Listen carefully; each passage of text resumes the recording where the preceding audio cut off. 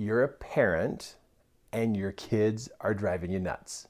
And you're trying to think, how can I survive this emotionally as a parent? Well, I'm here for you today. Let me show you some things you can do to literally emotionally survive as a parent.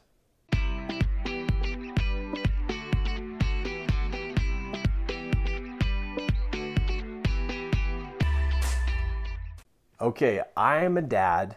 I've got 3 boys, and my kids started out little tiny like yours did. And if you got boys or girls, sooner or later, they test your emotions. Now, if you're a new parent, you get to learn about your emotions in children, and you get to learn about patience and long suffering. And you also get to learn, what do you do when they break something that was really important to you? I mean, all these different things tend to like yank and pull at your emotions. But I'm going to help you right now in how to literally up-level your skills as a parent so that you can be more emotionally in control of yourself. Because the last thing you want to do is unload your emotions on your children. That's the last thing you want to do. It scars them, it hurts them, it disturbs them, and sooner or later they're going to act out those emotions back at you. So I really believe that the healthy part of a family is when mom and dad can manage their emotions. Now, how do you do this with so many kids and all the different personalities they are? How do you do this? Well, here's something that I'm going to suggest to you that I had to do as a parent so that I could literally love and care for each one of my boys. I have 3 boys. And to be able to literally be in control of my emotions so I'm not a yeller. I'm not yelling at my kids. I'm not being stern with them because I just don't want to scar them. When I first was a dad, I made a lot of mistakes. And I would yell. And I would do kind of what a lot of other people do. And when you're mad and upset, you just yell at them because that supposedly gets their attention, right? But no. It hurts them more than helps them. So this is what you do. With your kids, what you're going to learn how to do right now is how to manage your thoughts about your children. If you can manage your thoughts, you can manage your emotions. When you manage your thoughts, you can manage your emotions. So first I'm going to teach you on how to manage your thoughts. Now, I have a really cool picture to show you here. You like my artist rendition of you? Do you like your brain? It's kind of a weird looking brain, but you know what? This is your brain. And we each day have experiences with our kids. And these experiences go into our brain. And we start to build up a story about our kids. And I've heard this from other people too, where they'll say, God, I love all my kids, but one of my kids is just a rebel. They're difficult. They're hard to raise. They're hard to understand. And so we as parents, we start to classify our kids. And then based upon the classification we give them, then that develops a particular attitude towards them. I'm going to say this again because it's super important to notice. We as parents classify our children as being a good kid, a bad kid, a rebel kid, a difficult kid. And we pick names and we literally classify our children unconsciously. We do this. Then, based upon that title that we gave our child, we then develop an attitude towards that child. So let's say your child is difficult. Well, now that you have called this child difficult to work with, now whenever you go to talk to that child, you actually switch attitudes. And you switch into your difficult child attitude towards this child. And then when you go to talk to your pleasant child, you'll notice that your attitude changes. So we not only just pick these classifications for our children, but it actually affects and influences us with that type of attitude. So that's a problem. Because just because the child is being difficult doesn't make them a difficult child. And if you classify them as difficult, then you're going to treat them like they're difficult. And then when you treat them like they're difficult, they're just going to get worse. So for you to be a up-level parent, what you do is you classify your children the way you want them to be, not the way that they're acting. You classify your children the way you want them to be. So if you want your child to be amazing, you decide, hey, this child is amazing. And if they're being difficult, you go, you know, I just love this child because they're just so amazing. There's so much I learned from this child.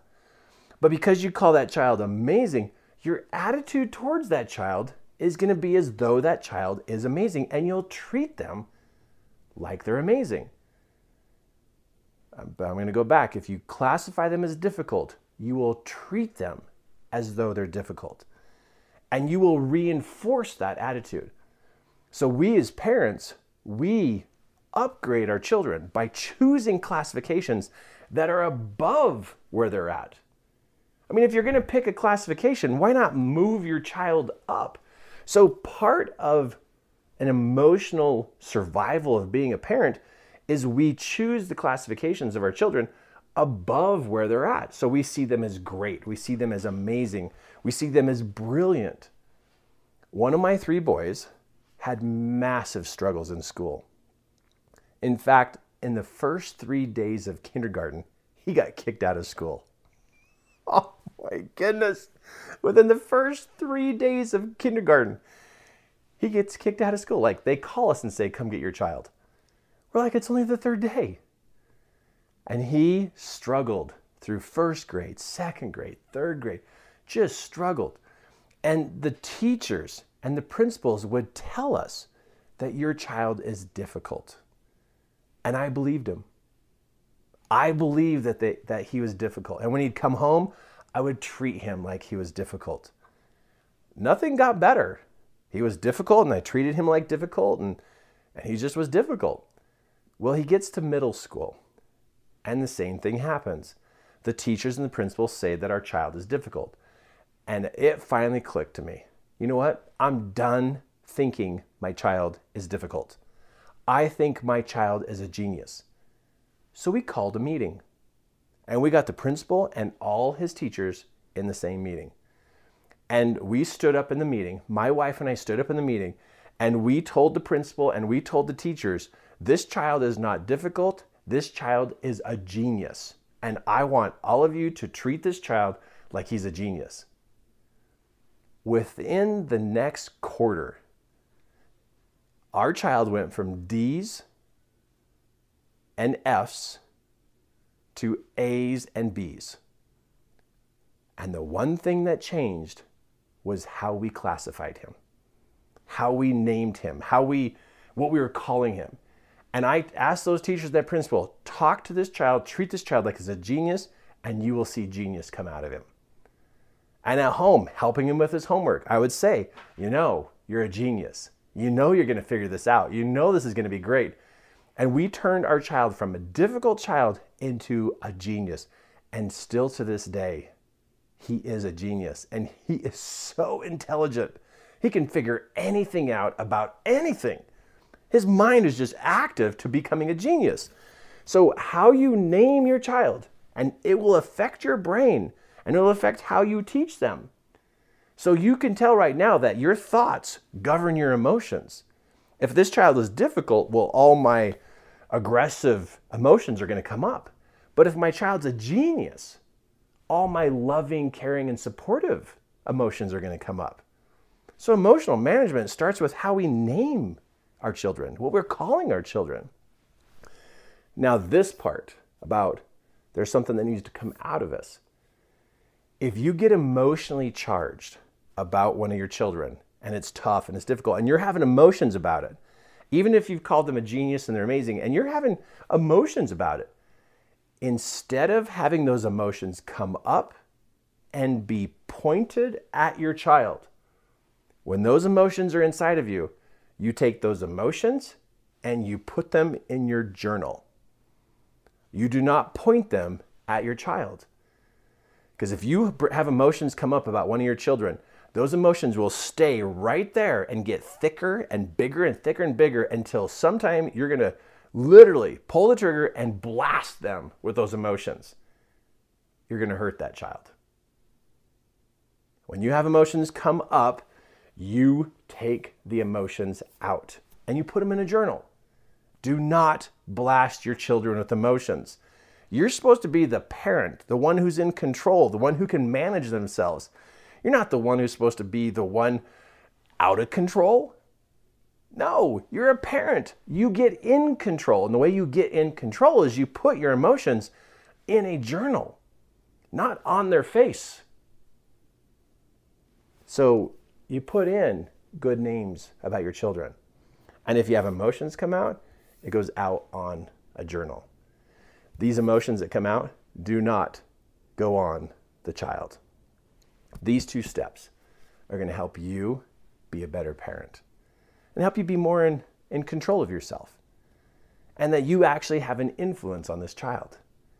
You do not unload on your child, and you do not degrade your child with a classification or a name that degrades them.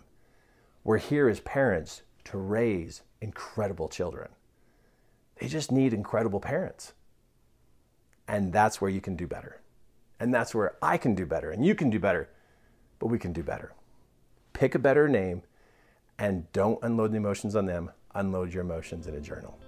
It's going to make you a fantastic parent.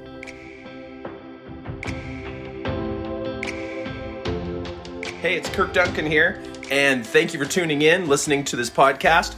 If you'd like to see the full video of this training, in the description below, you will see the link that will take you to the video to be able to see my slides, the pictures, the diagrams, everything that was going on during this training. So go check out that link, go watch it, and I'll catch you on the next podcast. Awesome.